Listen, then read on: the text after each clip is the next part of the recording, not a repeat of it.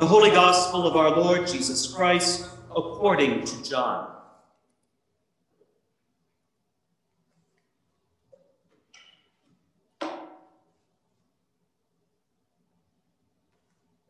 There was a man sent from God whose name was John. He came as a witness to testify to the light, so that all might believe through him. He himself was not the light, but he came to testify to the light.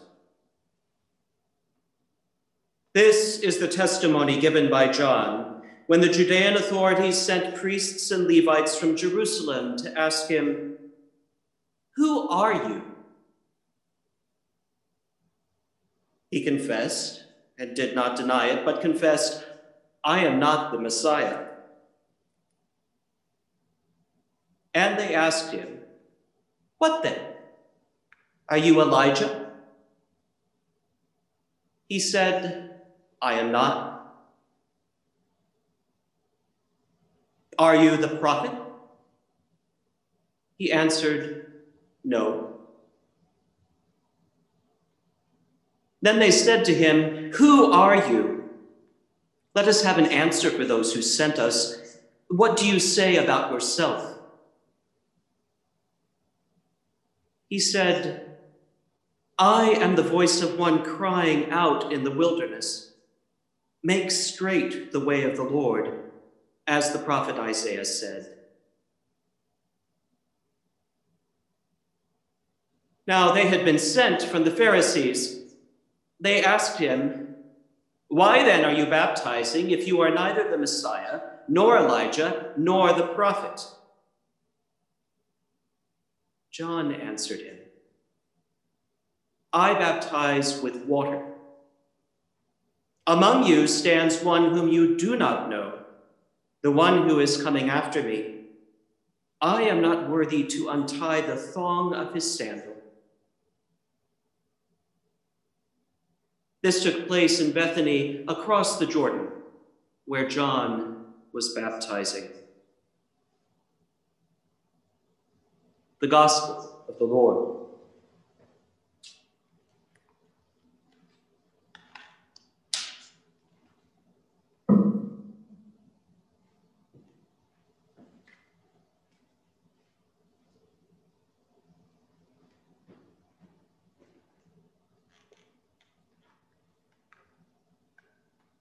Today is the day we light the pink candle on the Advent wreath, an old tradition that reminds us that today is called in the Latin Gaudete Sunday. It is a reference to an ancient tradition where the introit, the hymn sung at the beginning of the service, began with that first word we heard from Paul's letter to the Thessalonians.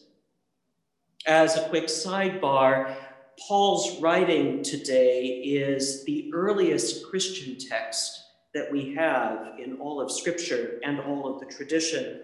And he opens with that key word, rejoice. And then he says something completely radical and outrageous. He says, rejoice always. Yeah, right, Paul. In the midst of a pandemic and political upheaval and a lot of suffering and uncertainty and political deadlock and terror and the darkness of the winter upon us. Rejoice always, he says. He gives it as a commandment, a way of being in the world. Just like, as he says elsewhere, always offer thanks. Paul is audacious, if nothing else. So is John the Baptist in today's opening from John's Gospel.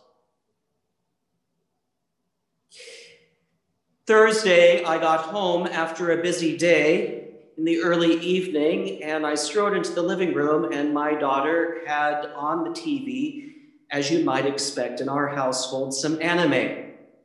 And it was the perfect scene for me to walk into, because in this particular anime series, There was an enormous robotic spider looking fierce and menacing, and the heroine of the story, just as I walked in, was striding between its legs. The spider was growling fiercely, the big bully, obviously, of the story. The heroine just kept walking, and she said quite casually, "Oh, it's you again."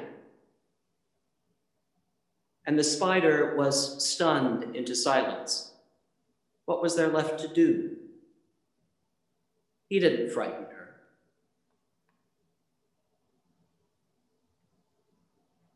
That's something that our Jewish brothers and sisters might call chutzpah, right? But it is something that we are all called to today by the witness of John the Baptist. If you remember the Gospel of John, it opens with a prologue that is positively cosmic, in which the Word comes after it has birthed the entire universe, the light shining in the darkness, and the darkness shall not overcome it. And then it shifts abruptly in today's reading to the story of John the Baptist. The author of John's Gospel puts John the Baptist in a particular place. He is across the Jordan, that is, in the wilderness of the Gentiles, outside of anything that might be regarded as civilized Israelite society of the day. And as you might venture a guess, the religious authorities in Jerusalem are shocked, surprised, even scandalized by his adaptation of the mikvah, the ancient ritual practice of bathing for purity. He has taken it and he is now using it for people who are not considered worthy of it, like soldiers and tax collectors and people who live at the margins of society. And so they send Pharisees out to him. The Pharisees were the keepers of the good traditions and the good rituals. They were the guardians of the faith on the ground, if you will. They are the authorities. And a little bit like the heroine in that anime series that my daughter was watching, John the Baptist sees them coming, and you can almost hear him say in the subtext, "Oh, it's you again. The bullies on the playground have arrived." And they engage in an ancient challenge and response exchange with John. At one point, as they challenge John whether he is the Messiah or Elijah, John simply says to them, "No." John reminds us again, as we were reminded this week, that no can be a complete sentence. Again, the subtext is, "Oh, it's you again." What happens when we follow John's example at this time? Particularly in a day as the nights grow long, the days grow very short as we approach the solstice, when the news of the pandemic at times seems overwhelming, when the political news seems as crazy as it is frightening, there's a way in which we are called to say, "Oh, it's you again." Just like the experience of our ancient spiritual ancestors who were taken into exile yet again. The threat of dissolution, the challenge to identity, the constant ways that the powers of this world want us to be quaking in our boots and to rule us through fear. Paul and John and all of the heroes of our tradition remind us we are to have chutzpah.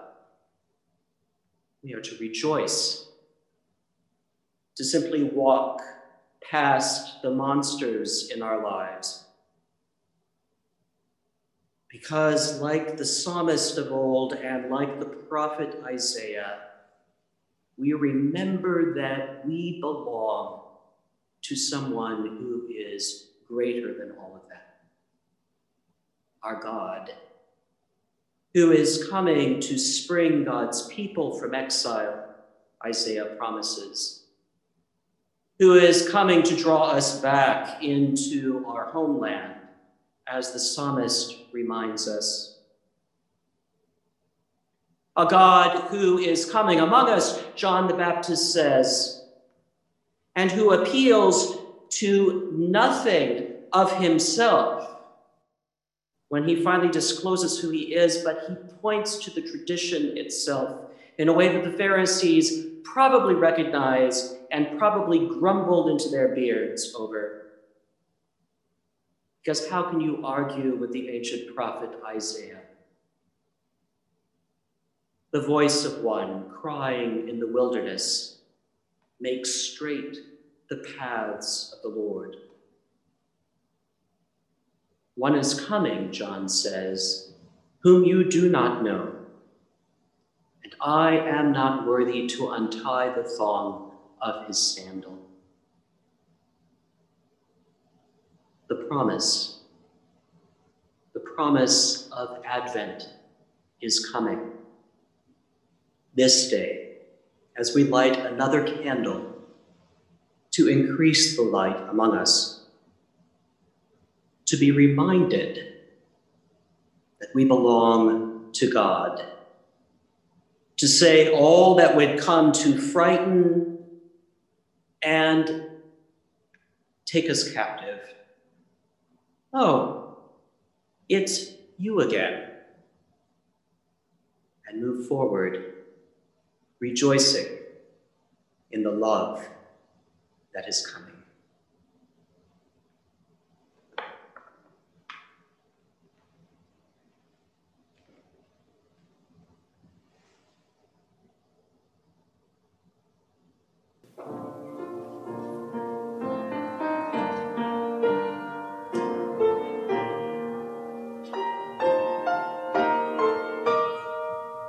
Thank you for listening to this sermon podcast from the Episcopal Church of Our Savior, Mill Valley, California.